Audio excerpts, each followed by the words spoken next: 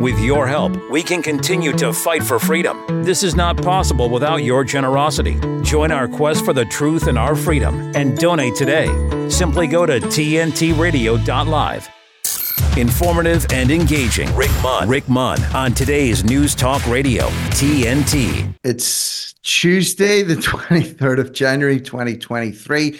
Little gremlins are running amok here this morning. I don't know what's going on, but hopefully everything's coming through loud and clear for you lovely people out there right now. So, of course, whoever you are, wherever you are, whatever you're doing and whatever you're doing, we hope it's nice. I hope you enjoy next 50 odd minutes of programming here on TNT. It's all good. I'm just having a look here at the settings. There's a little bit of echo in my earpiece here, guys. I'm not going to lie.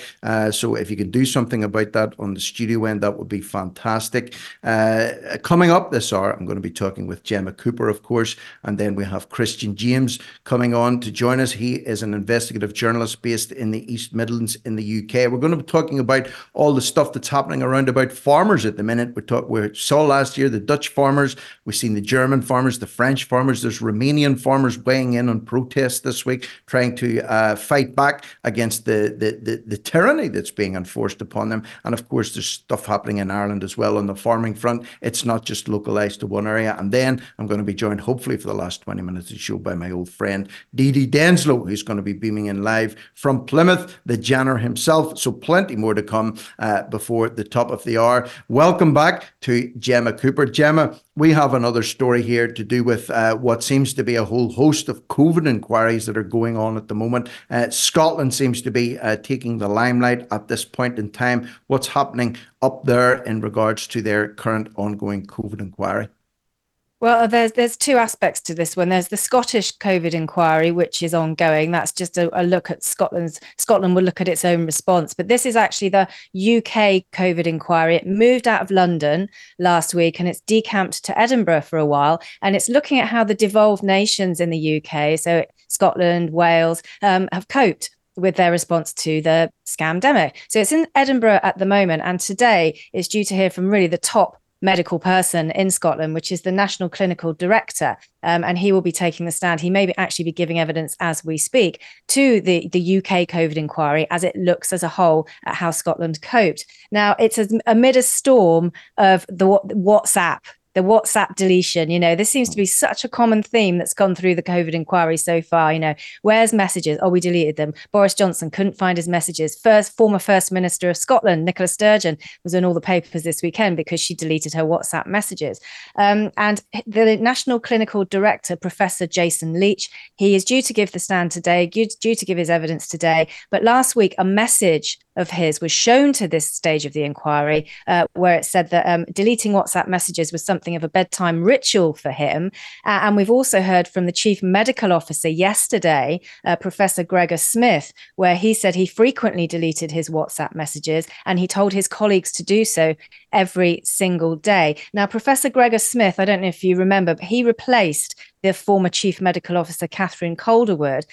She's now been told she doesn't need to give evidence to this inquiry anymore due to ill health. She is the former Chief Medical Officer that had to resign in April 2020 because she was caught breaking lockdown rules very, very early on into the scamdemic by visiting her second home in Fife and travelling up from Edinburgh. So we can already see that they didn't really believe what they were saying very early on. And her replacement, Professor Gregor Smith, who gave evidence yesterday, he also said that through the decision-making process in Scotland, they were very keen to follow the science. So I think we can understand that we can't really trust a word that comes out of their mouths. So the National Clinical Director will take to the stand today. We'll hear what he's got to say. He shot to fame during the scamdemic. He was on Scottish television nearly every night with Nicola Sturgeon, the former First Minister. So he was something of a Chris Whitty figure in Scotland. So he held a lot of clout. I think what's the most interesting thing, though, is that government policy clearly is being decided on WhatsApp and not in Parliament. That applies to both the England side of things and the Scottish side of things. It's clear something, information was not being retained. It was government policy, apparently, in Scotland to delete all WhatsApp. But of course, if things are said in Parliament, they go down as a matter of official record of history. So in the UK Parliament in London, we've got Hansard, and the Scottish version is called the official record. Every word is documented, whether it's political debate, an inquiry, laws being passed, it goes down in history. You put something on WhatsApp, Not so much the case. So it's clear that we have decision making and policy being decided on digital social media. It's clear that this policy of not retaining information is deliberate. How they'll kind of fudge it in the inquiry. I mean, the inquiry itself is a fudge. We know that. We've heard, the London side of things has just been a kind of blaming match, a slanging match, a tit for tat, and no real nuggets have come out of it. And I think that's deliberate. We have discussed this before. So it'll be interesting to see. He's the top medical person. He's due to take the stand. We've already seen his messages saying just delete everything. It's a bedtime ritual. Clearly that they were instructing their staff to do this. How they'll talk their way out of it, well, it remains to be seen what he says to the inquiry, or whether he tries to brush it under the carpet. But as we all know, it's an inquiry. It's just a little fact-finding mission. No one loses their jobs. It's just a kind of like, let's have a look at what went on and appease the public consciousness. But let's see what this guy has to say. Yeah, I'm just thinking, listening to you talk there about, them deleting their WhatsApp messages. It became part of their daily routine. Obviously, it's going to be very, very difficult to recall those, because there's a little sign that comes up as soon as you send a message to say we operate end-to-end encryption, so that only the recipient can see what you're sending. And then if they're deleted unless screenshots are taken, which of course people can doctor anyway. The predecessor to that was emails, which I think in a way were the best way to communicate for forensic paper trails, because prior to emails, before the internet, everyone wrote letters or kept ledgers, and those were easily shredded and incinerated. But with emails, even when you delete them, you can still forensically recover them from servers. So they're very, very hard to completely delete an email. But WhatsApp, as you've rightly said, seems to be replacing that as the method of communication. Possibly because obviously everyone has instant access to their phone. Those little notifications pop up, but also when you swipe to delete your chat, it's gone. And I don't know how secure it is, really. I'm sure Meta, Mark Zuckerberg's squad that runs WhatsApp, I'm sure they have a humongous server somewhere that has every message that's ever been sent. Whether or not they claim there's end-to-end encryption or not, that's just my little, suspicious mind in action here. But certainly it's odd that at the same time, I don't know if you saw this or not yesterday, but the Prime Minister, the 10 Downing Street account on Twitter, put a message up to say, hear ye, hear ye. And they had a town crier making a complete fool of himself, saying the UK government is now on WhatsApp. So you can now have the UK government as your very own contact on WhatsApp, and they will keep you briefed, Gemma, with what's going on in the UK. Imagine having the government as a contact on your mobile phone. I'm sure there's nothing sinister about that, or certainly not something to be suspicious of. What do you think? Yeah, I must admit, I saw that message. Stay tuned, something exciting is coming, and all the speculation around that. Me and James Freeman were discussing that on the Freeman Report yesterday, because it broke just before we went on air, and we were suggesting that it was going to be a general election announcement, as were many people speculating on Twitter when that was announced. And what does it turn out to be? The government's going on WhatsApp. Yeah, but I agree with you. Nothing sinister about that. I'm not having the government added to my contacts on my mobile phone. You must be joking. I mean, I'd rather not have a phone, to be honest. But they clearly, because they made a big deal about it on X, Twitter, whatever you want to call it, they made this big deal about it. There was all sorts of speculation. What could this announcement be? Is it World War III? Is Hancock resigning? There's all kinds of jokes and comments going around, and it generated a lot of interest. So they clearly feel it's something to get excited about. WhatsApp, which indicates how much it is being used behind closed doors, and to decide policy, and to decide decision making, especially with health, and to cover your tracks. So they clearly favor it as the method of communication. They do.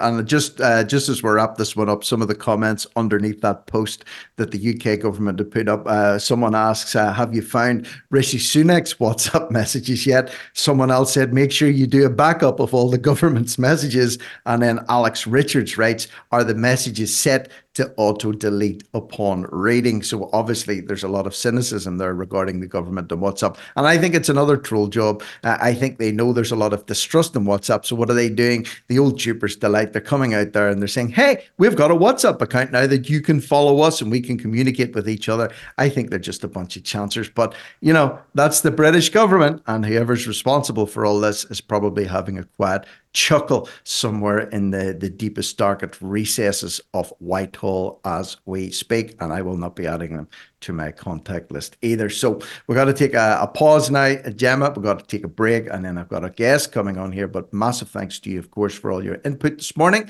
and we shall reconvene tomorrow morning at 9 on the Open Line Show. That's Gemma Cooper. I'm Rick Munn. Stay tuned for Kristian James, who's incoming here like an Exocet missile on TNT, today's News Talk. TNT's Misty Winston. She says, how is anyone still talking about October 7th? What Israel has done since October 7th is many times worse than what happened on that day by any conceivable metric. The only way to feel otherwise is to believe Israeli lives are worth many times more than Palestinian lives. How is Israeli suffering still being centered over vastly less significant acts of violence 3 months ago, while exponentially worse violence and suffering is being inflicted by Israelis right this very moment? If your nation is attacked and you respond to that attack by immediately murdering thousands of children with incredible savagery, then you forfeit any right to expect anyone to give a shit that your nation was attacked. Israel responded to the Hamas attack by doing something much, much worse than anything Hamas has ever done, and in doing so, completely delegitimizing itself as a state and completely validating everything the Palestinian resistance has been saying about the state of Israel since day one. Misty Winston on today's News Talk, TNT. I didn't ask to be thrown in the streets with nowhere to go. I didn't think I'd survive. But I did ask for help, and Covenant House was there for me. 1 in 10 young adults will experience a form of homelessness this year. For these kids who didn't ask to be put in this unthinkable situation, Covenant House is there. Covenant House helped me break the cycle of homelessness in my family. They gave me the love that I needed. Over 2,000 young people will sleep safely in a Covenant House bed tonight. When youth who are experiencing homelessness have a hot meal, a safe place to sleep, medical care, and love, they can overcome heartbreaking challenges and have a brighter future. They just really genuinely just wanted to help me succeed, and I'm succeeding.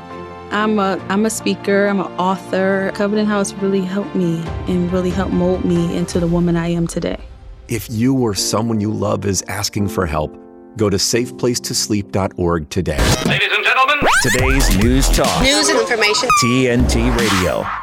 Okay, we just keep the new blood flowing through the TNT arteries and veins. I'm happy to be joined for the first time here on Locked and Loaded today by none other than Kristian James. Kristian is an investigative journalist and a contributor to our very own Patrick Henningson's 21st Century Wire. He's based in the Midlands in the UK. And today, for the short time that we have here together, we're going to be talking about the developments with these huge protests that are happening in Europe at the minute in and around farmers. Kristian, all really kicked off last year in the Netherlands with the Dutch farmers. There was a whole hullabaloo last year where they were talking about cutting down on nitrogen, and the fertilizers were going to be affected. The outputs were going to be affected. They wanted to grab land off the farmers. There was a big outcry about that protest. This seems to be spilling across Europe now. We've got France, we've got Germany, got Romania, different places. What's really triggering the farmers? What's got them to the point they're taking to the streets like this? I think overall there is a synergy between them, because they all appear from a certain perspective lens to be protesting farming, protesting government, big situations that are coming from a top-down perspective. However, what's happening in the different countries does appear to actually be slightly different. They are aligned by their perspective, by their optics, shall we say. But when it comes to their individual different challenges, they are coming from different perspectives. So what you have is lots of different people, like most protests. Actually, most protests are made up of different groups, different sectors, but they're kind of all walking in unison for the same reason. But like you said there, rightfully so, the nitrogen was the kind of the spark, shall we say, over in the Netherlands. So yeah, it was predominantly there was a protest against ammonia being used and nitrous oxide being used into the soil. What that actually normally does, it basically it gives the soil, the minerals in the soil, a boost, basically, to grow the crop faster. So to obviously keep up with the demands on supermarkets, there's certainly the demands from industry, is they need to grow the crop as fast as possible. So what happened is, of course, when that was no longer available, or when we now have the EU and the top-down perspective going, no, you need to stop using that, because, of course, there is an environmental damage happening because of that. Obviously, leaving ammonia in the soil is damaging the soil's viability for like 5 to 10 years out. So there is a reason why they're saying not to use it. But so the farmers feel that they are being unfairly treated because they cannot keep up with the demand of the aspect put upon them. They're also facing a situation regarding their livestock. You've probably seen those reports as well as I have. They're demanding the livestock in certain parts of the Netherlands be reduced by as much as 70%, which for a farmer, a small and mid-sized farmer, that is just catastrophic for your business. So they found themselves also this past, I believe it was December, there was an article that came out of Euroactive also highlighting the fact that now small and medium-sized farms have found themselves lumped in with larger-sized farms in terms of their tax bracket. What this means is if you have livestock that numbers 350, so you have 350 pigs, lambs, and cattle, if it exceeds that threshold, you're considered to be a large farm, and thus you are taxed accordingly. So rightfully so, those small and mid-sized farmers cannot keep up with that because, of course, we have the other catastrophe upon this. We have the red diesel situation. What's happened in the Netherlands, and of course is the situation in France, is that they've taken the tax subsidies away from the fuel. What used to be you could drive tractors, farming vehicles, using basically a version of diesel. If you drive it on your own land, you don't have to pay as much for your fuel than diesel. So what's happened is that tax relief, shall we say, they've now reinstated it, saying, no, actually, you can drive on the road, sure, but if you're driving on your own land, you've also got to pay the price of diesel. So that subsidy has actually disappeared. So you have that context. So from here, you have Germany faces itself in a very similar situation. You have, again, another problem that's coming out of this is the Ukraine. So particularly countries, Poland, Romania, Moldova, they've made particular strides. They've actually been blocking roads in from Ukraine into their countries. The farmer protests in their respective countries actually has been to set up roadblocks at the side of the road with their trucks and tractors, not to go to the government, but actually just to stop Ukrainian trucks coming in. Because what's happening in their perspective is that they can undercut the value that the stock is sold at. So what's happening is Ukrainian stock is coming in and they're able to sell it to the supermarkets, to the businesses and industry at a cheaper price than they can produce it locally, and they exist in that country. They live there. So in fact, what's happening is this part of the EU agreements with the Ukraine, of course, is to bring this stock in. So that's causing major frustrations with a number of countries that are facing that situation. Is that the sort of stories that you've been coming across as well? Yeah, it is.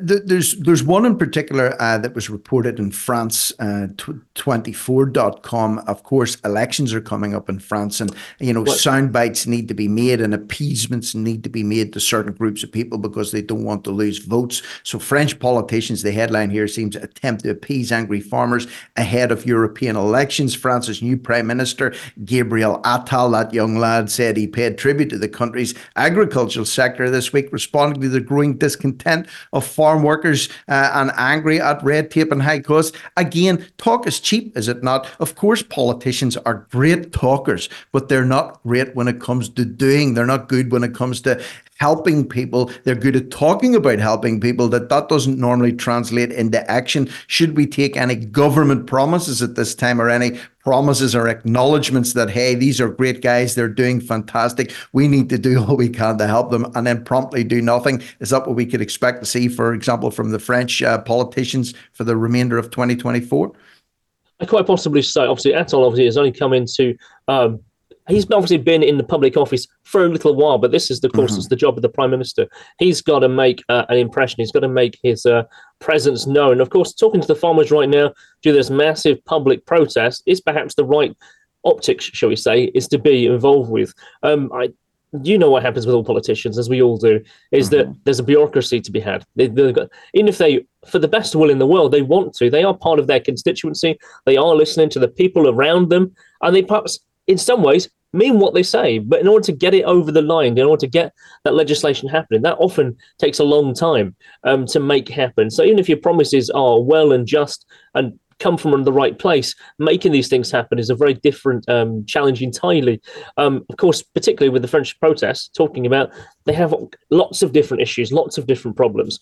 So that in order to get any one of them passed is going to be a challenge for anyone stepping into this situation. Unfair competition, of course, is the topic. Again, that really comes from the Ukraine and their ability to undercut local. I was listening to an interview with the French Farmers Union head, and he was talking about how in France, particularly, 55% of all the chickens eaten in the country now are imported, and that the poultry farmers in France are facing detrimental catastrophe because basically they can undercut them entirely being imported, so that the poultry growers in France are facing a difficulty. Yeah, it's definitely coming to a head, Kristian, and we did see it start last year in with the Dutch farmers, but without a shadow of a doubt, this is spreading throughout Europe as we speak. We've got to take a quick pause for some news headlines, just 30 seconds or so. When we come back, I want to look at the motivation. Why are they squeezing the farmers at this time? Why are they going against the people that are providing the very food that are placed on these people's tables? It seems like an odd move to make, but yet they're making it anyway. So there has to be some kind of a motivation behind that. I want to maybe break that down with you and see, well, what are they playing at? Why are they doing this? Why are they enforcing this at this particular time? So please, listeners, don't go away. We shall be right back after the news headlines here on TNT, today's News Talk.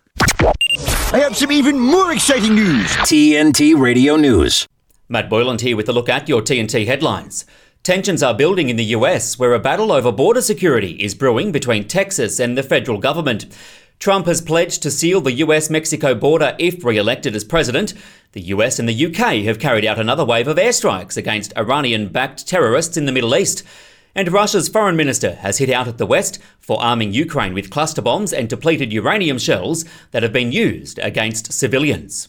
Are you enjoying listening to TNT Radio? Do you think we're doing a good job? Then please let us know. Why not leave us a like or a positive review or comment on Facebook, Gab, or Getter? Help us get the word out as we cover the biggest topics of our time on today's News Talk, TNT Radio. Okay, just continuing in conversation with Kristian James, who's an investigative journalist based in the UK. We're talking about the farmers' uprising. I suppose you would call it an uprising that's happening in Europe at the minute. I suppose this really, these types of protests really started to catch the public's eye 2 years ago now, whenever the French or the Canadian truckers decided to descend on Ottawa, protesting against Justin Trudeau. Then there were other blockades rolling across Europe at the time. Now we're seeing these mass farmers' protests. Seems a little bit odd, Kristian, that they're going after the farmers when you consider that when you go to the supermarket or you go to a farmer's market, the stuff that you buy, the stuff that you eat, the stuff that keeps you alive is actually coming from farmers. So you would like to think there was one group of people that you would want to keep happy and sweet. It would be the farmers. Maybe I'm reading too much into this, but I'm seeing echoes of the hospitality industry. It was really attacked during the lockdown years. Now a lot of people are selling up and getting out of business. Properties are being reclaimed. They're being turned into residential type properties. Offices are being turned into residential, or hotels are being overrun now by government agencies like Serco, or acting on behalf of the government, places like Serco, procuring hotels, paying huge amounts of money for full occupancy. Hoteliers who have been getting at the neck are appeasing. They're giving up their hotels in return for funding, which you can understand from an economic point of view. Could this be a way to edge farmers out, make life so miserable for them, offer them a huge amount of money to buy them out, which they'll probably take because they don't see a future in farming? Then that leaves all food production, etc., in the hands of the government. Or am I reading too much into this? You know what? I don't think you are reading too much into it. There is some other aspects as well that are really important that it's just worth touching on in our minutes here. Mm-hmm. So yesterday also there was a UK farmers protest that happened in London. So there, like you were saying, that a lot of people are coming out of the industry. So 49% of the farmers in the UK claim to now be wanting to leave the market. So right on point with what you were saying there, they want to step away from farming entirely because they are literally on the brink of collapse or bankruptcy, walking away just because we have a pricing issue in the UK. So what we have, the major competing supermarkets, of course, want the prices to be at the cheapest possible price. You know, I literally work for as a lead manager for a major UK retailer. So I'm very much aware of what happens with the stock when it leaves the business, the logistics of how it gets to a supermarket. But what happens is supermarkets literally on a dime can go, no, we don't want it today. And then the farmer is literally left with stock that goes out of date. It goes to waste effectively. And it's awful. So we had What happened yesterday is they placed 49 scarecrows outside London, outside Downing Street, in protest to say that 49% of our industry is not supported and about to walk away. So yes, the farmers do find themselves in a difficult place. They're not quite sure what to do. They're not quite sure how to work together. Also, you have we talk about is the issue beyond the boundaries of Europe? Actually, yes, it is. There is a situation happening in Bolivia right now. Very similar situation, that it is being kind of, again, by the optics, looking like a farmers' revolt protest. So they do appear to be more aligned to their former president over there. And the peasants' union, as they say, are obviously standing with him. And there was some riots and frustrations yesterday that happened on the streets of Bolivia yesterday. But what we're talking about globalization of food, aren't we? We're talking about a situation that wants to consolidate. So I do think that's what is intentionally driving this. I think the intention is to basically to bankrupt farmers, to capture the land. In the Netherlands, of course, they want to buy back 50% of the farmers' land that from small and mid-level agriculture, and they take it basically to nationalisation, put it under the thumb of the government. But you and I both know, as the listeners of TNT do, that's not the government that wants that. That's big industry that wants that. The big corporate world wants that. So they want to be able to control that food supply. So I do wonder, is there a creation really of interdependence here? If you drive the level of food availability down, what happens is the food price goes up. So actually you have more for less. You have less food availability, but you have more profitability. And I think that is what they're driving at, because that actually means you can get more for less. You don't have to put as much in. And from how all businesses work, of course, you want to strip away your costs as much as possible. So if each country and each region is producing enough food and enough surplus in order to sell its abundance, what you do by reducing every country's food output by 30%, you actually make the countries interdependent on each other in order to survive. This, I guess, is a form of communism, isn't it? It's therefore you have potentially entire areas of. We could use the example of the EU. We'll say we want this area over there for agriculture, this area over there for residency, this area over here, I know, for recreation, and kind of replan the entire region continentally as a city. I do wonder if that's the case. Is it to make areas to be almost like a city farm, as it were, but the whole continental state? That has come up in conversation. That does seem very complex to put together.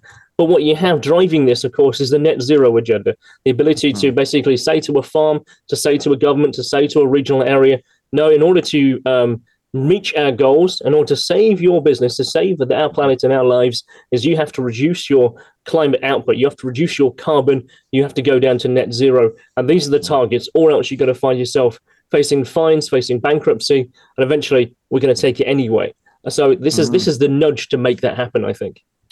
You know, you made a brilliant point there about availability. So if someone was to be able to control the food supply chain, you know, if they could reduce the output, then that's going to push the prices up. You know, with the reduced availability comes increased prices. If you set that against the current cost of living crisis, that's going to doubly make the problem worse, especially for people that are struggling. And of course, that makes people easier to control as well. If you control someone's food supply, you can dictate what they do. If they don't play ball, I'm looking way down the line here if this ever manifests itself, but they're going to be in a very, very dangerous position. It's almost like the agricultural version of OPEC or Saudi Arabia. If they want to turn on the oil tap or turn off the oil tap, they're going to be able to influence oil prices, and we're going to be paying for it at the pumps if we're drivers. The other thing is too, as we wrap this one up as well, farming isn't an easy gig to begin with. Okay, a lot of farmers, it's a generational business as well. Probably if you're a farmer, the chances are very high that your father was a farmer, your grandfather was a farmer. The farm's been handed down from generation to generation. You'll probably hand it down to your children. But if you're sitting there at the minute, you're working very long and very unsociable hours, and you're actually losing money, and then you're looking at your kids and you're thinking, well, there's not really going to be much left to hand them. And I know my dad gave it to me and it's been in the family for a long time, but there's a huge incentive for me to get out of farming now. That could give the kids a head start. Again, are they being manipulated into the position where if the offer's right, if the price is right, that they will sell up and turn the farmland, the agricultural land, into the hands of other people that can then control the food supply? I do think that is the case. Near where I live, I literally live in Nottingham, the city of legends, as they say, but I live on the really outskirts. I live really close to the Greenbelt land here. So what we have is a number of farmers to a nearby, and I've spoken to them personally, and they each tell me One actually specifically gave me a number. So he's part of the rewilding program that you may well have heard of.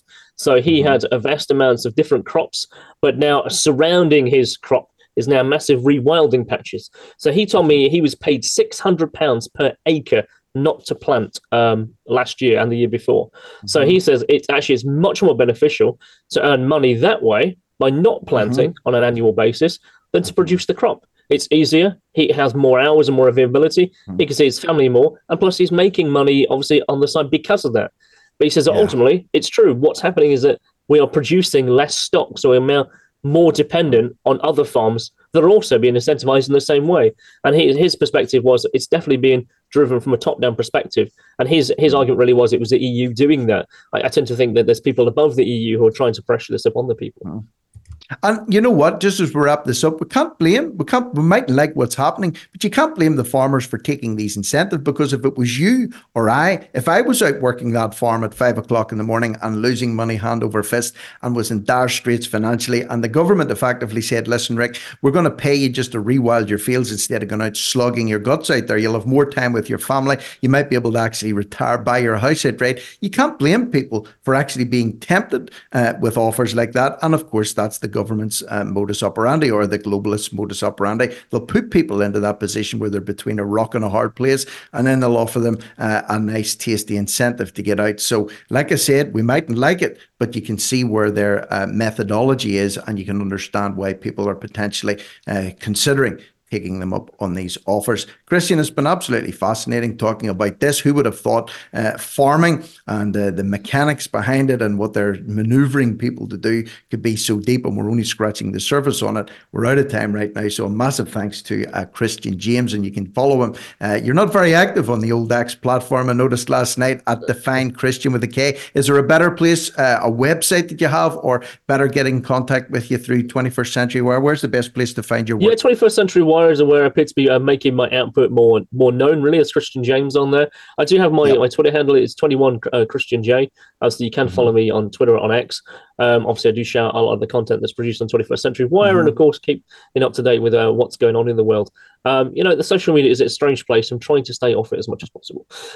You're a wise man. I'm trying to do the same, but failing miserably at it. But in the meantime, anyway, appreciate your time this morning, Kristian. Hope you have a good day, and hopefully this won't be the last time you and I talk here on TNT on Locked and Loaded. So we've got to take another pause, and then when we come back from the break, Darren Denslow, DD Denslow, Woolsnet will be joining me from Plymouth. So please don't go away. Stay tuned for more here on TNT, Today's News Talk. Give me a minute with TNT Radio's Steve Malzberg. Last week, Dr. Jill Biden, the First Lady, gave an interview, and she talked about what she believed the Republican Party was doing to her son, Hunter Biden, and to the rest of her family. I think what they are doing to Hunter is cruel. And I'm really proud of how Hunter has life after addiction, and love my son, and it's hurt my grandchildren, and that's what I'm so concerned about. Now that's ridiculous, of course, because Hunter Biden decided not to honor a subpoena from the Congress, and he's facing 17 years in prison on tax charges out in California. But nonetheless, former GOP chairman Michael Steele ripped his former party. The party of family values doesn't have the compassion to understand the addiction that drove Hunter to behave the way he did. I'm telling you, they got their own children and relatives who have those same issues. Now, how would you like that to be splayed across the front page of the New York Times or the Washington Post? Newsbusters' Mark Finkelstein asked if Steele was threatening Republicans, threatening to reveal stories about other people's children. Sounded that way to me. Thanks for giving me a minute. I'm Steve Malzberg. Catch my show Monday through Friday, 9 p.m. Eastern Time, right here on TNT. Many pollution sources can affect the air you breathe, from power plants and vehicles to dust and wildfires. Knowing more about local air quality can help you protect your health. If you're thinking about buying an air sensor, EPA has a series of videos to help you get the most out of it. Learn how EPA collects and uses regulatory data, how EPA communicates health messaging, and how to interpret the readings from your sensor. Visit epa.gov/air-sensor-toolbox. You're with Rick Munn on today's News Talk Radio, TNT. Yes. Just like the good old days again, the good old days of yore on TNT. Today's News Talk, I'm happy to be joined by my smiling friend over in deepest, darkest Plymouth, none other than the Janner himself, DD Denslow, a.k.a. Wallsnet. I have to ask you the question, how are you doing today, my friend?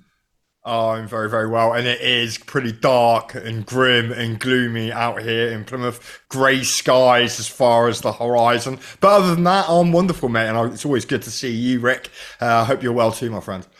Yeah, I am. And I know how much you love the winter time. I know how much you love those dark mornings, those dark nights, those grey skies, that shivering, biting rain. I know how much you love it. And I know you're devastated to be sitting in your warm flat this morning talking to good old Rick Munn. But listen, I'm really happy to have you on here. We've got a blast through as much as we can here this morning. Darren, like word association, things are cropping into my head. You know me. You know how we work here. We just roll with the punches. Grant Shapps is the first thing that springs into my head. I notice you put a post up about him, very rightly highlighting that he's not just Grant Shapps, is he? He's got more than one alias. He also goes under the name Michael Green, I think, and a few other dodgy names as well. Why doesn't he just call himself Grant Shapps? Is that even his real name?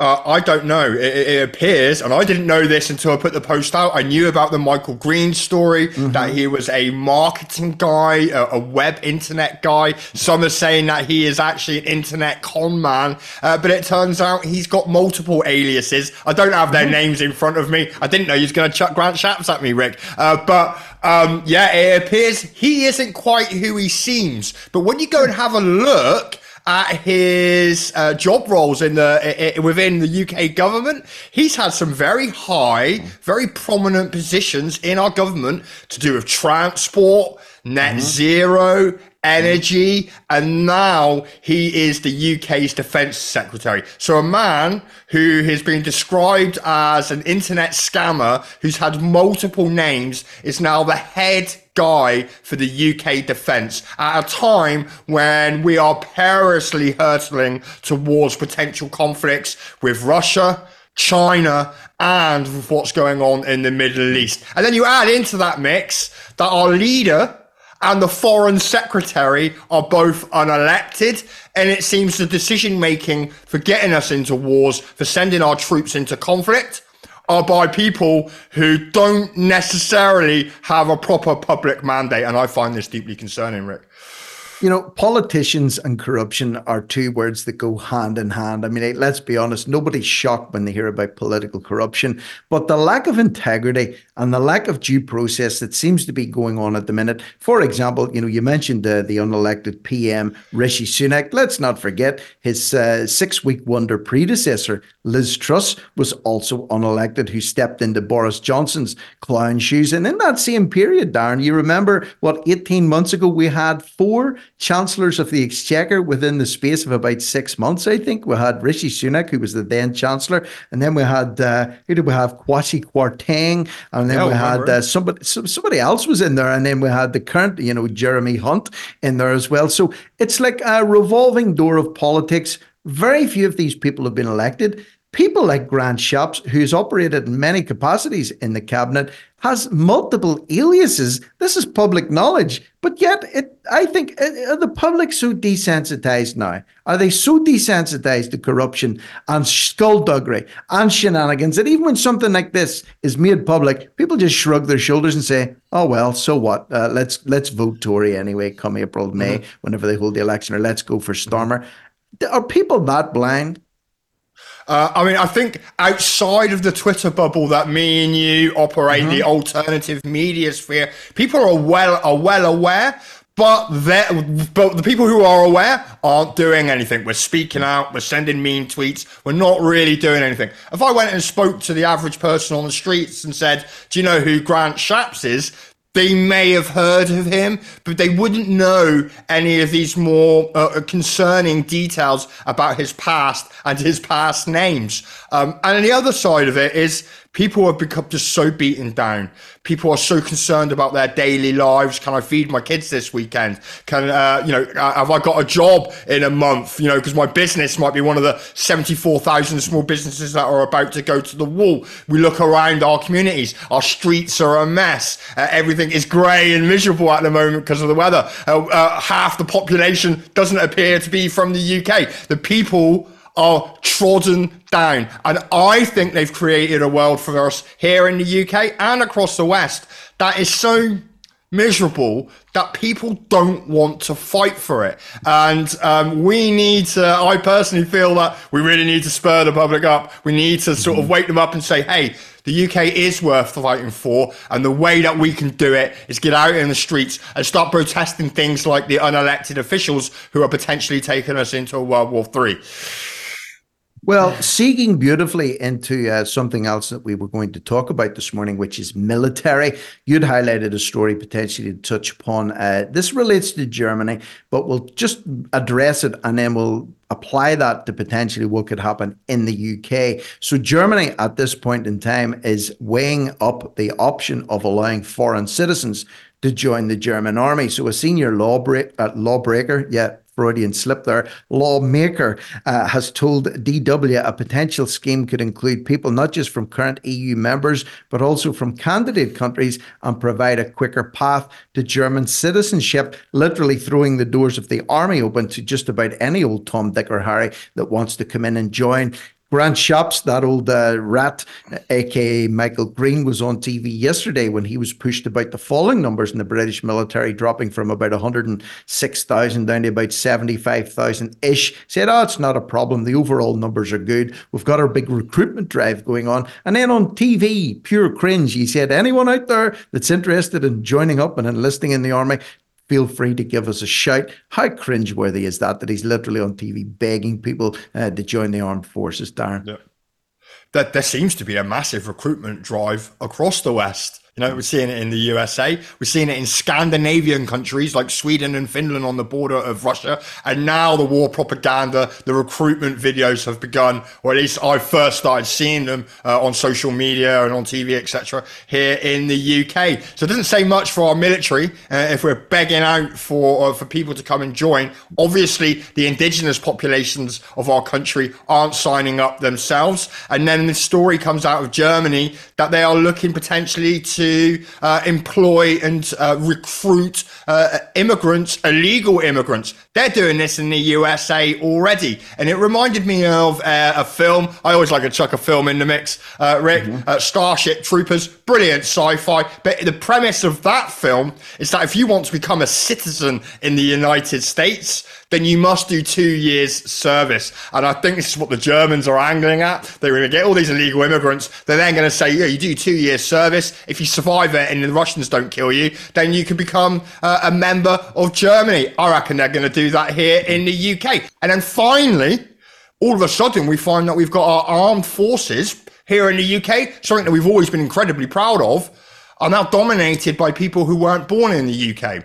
Who's their allegiance with? And could that army be turned on the indigenous population of the UK or in Germany or the USA? And it feeds into that narrative that all these boat people, all these people arriving on planes and arriving through the Channel Tunnel, we're importing an army. Maybe that is exactly what we're doing. We're going to send them to war and we're going to use them for crowd control here in the UK. Well, it certainly sounds very extreme, sounds like a very out there theory, but it's absolutely viable at this point in time. Who could say that it's not the case? I don't go into Belfast very often anymore. And in fact, I haven't been in there for probably over a year. The last time I was in Belfast was not Christmas past, but the Christmas before, okay? And I had to take a train back to where I was living at the time. And I kid you not, Darren, the entire security force that were employed by Northern Ireland Railways, TransLink, all of them, let's just say, weren't Belfast natives. That's what I'm saying.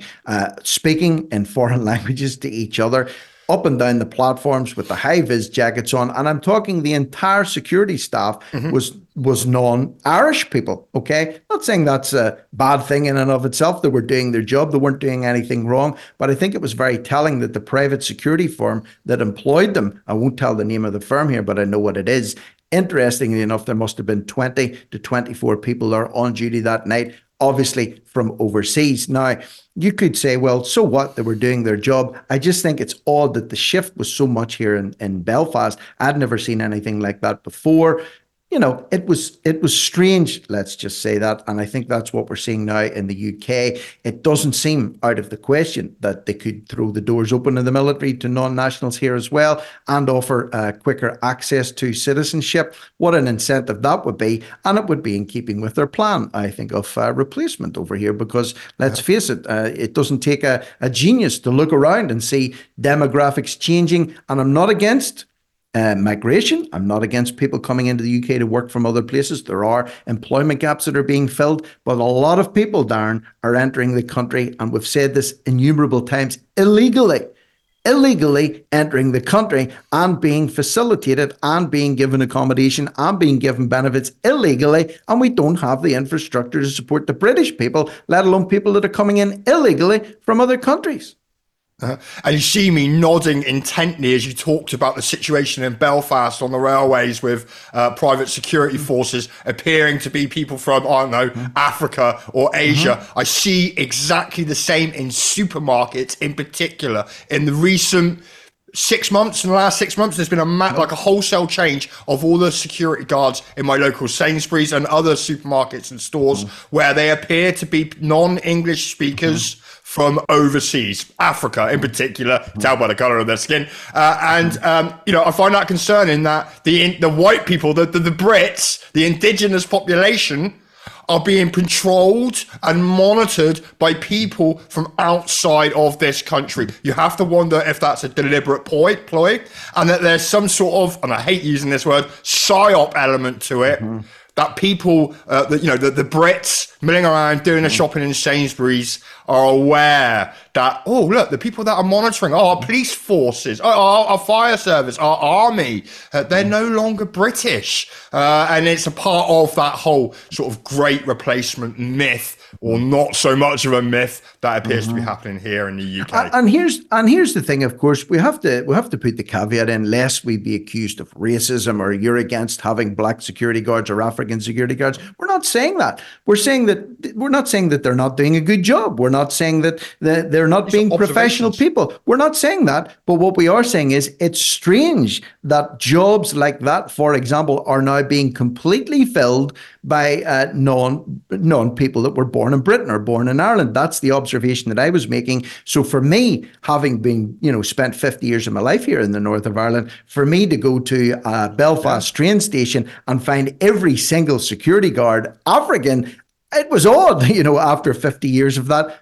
Like I said, they were being professional. I'm not knocking it. They were working, probably, hopefully, paying taxes and national insurance back into the coffers again. But the point that I'm making is there's an absolute massive shift in demographic over jobs like that. And it does certainly raise an eyebrow and make you wonder what is going on and what is happening politically. We've only got a couple of minutes left here, believe it or not. Where's the time go, man? It just goes by so fast. But politically, we've been talking about the word in the street, probably an election this year. You were talking to Dom Ryder not so long ago. I had him on yesterday. I'm talking to David Thunder, trying to get alternative suggestions, because people complain a lot about politics. They say it should be done away with, but it's not going anywhere, Darren. It's not going anywhere. There is politics, and it's not going away anywhere soon. We need viable alternatives, don't we? We can't be relying on the same old, and even the bigger, smaller parties, they can't really be trusted either, can they? What are we going to do here, man?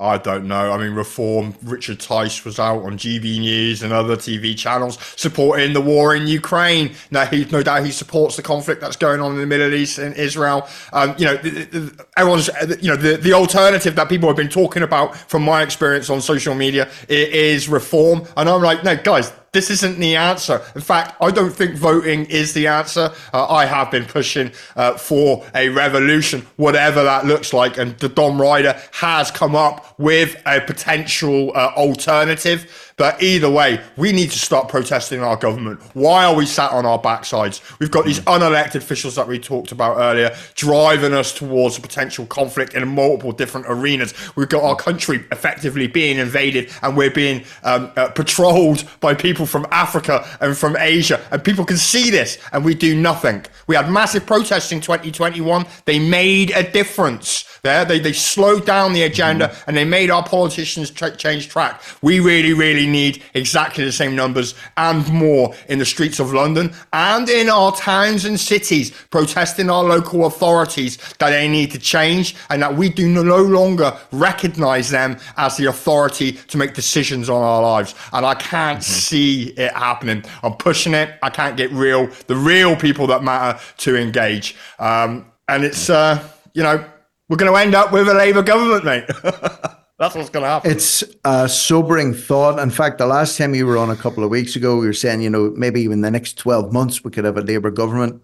2 weeks ago, we were saying it could be 12 to 14 weeks. Now, Darren, it's down to 10 to 12 weeks. Who knows, depending on when they call the election. And certainly the smart money, if you were a betting person, would be on Labour at the minute. Heaven forbid you would want to take those odds and actually profit from it. But it looks like it's a foregone conclusion. So any of the solutions that we're putting forward now won't be able to be implemented in time for whatever happens this year, but certainly seeds need to be sown for the longer game 100%. Over the next 4 to 5 years. The music's playing in the background. I can't believe it. Time's up already. Massive thanks to you, Darren, for coming on this morning and giving us your thoughts and views and opinions. Follow him on Twitter at Wolsned, WOLSNED, the mighty DD Denslow. I'm Rick Munn. I'm done for the day, at least on air anyway. James Freeman is coming in after me. Back again tomorrow morning, 9 a.m. with Natalie. Don't go away. Stay tuned for more magic here on TNT, Today's News Talk.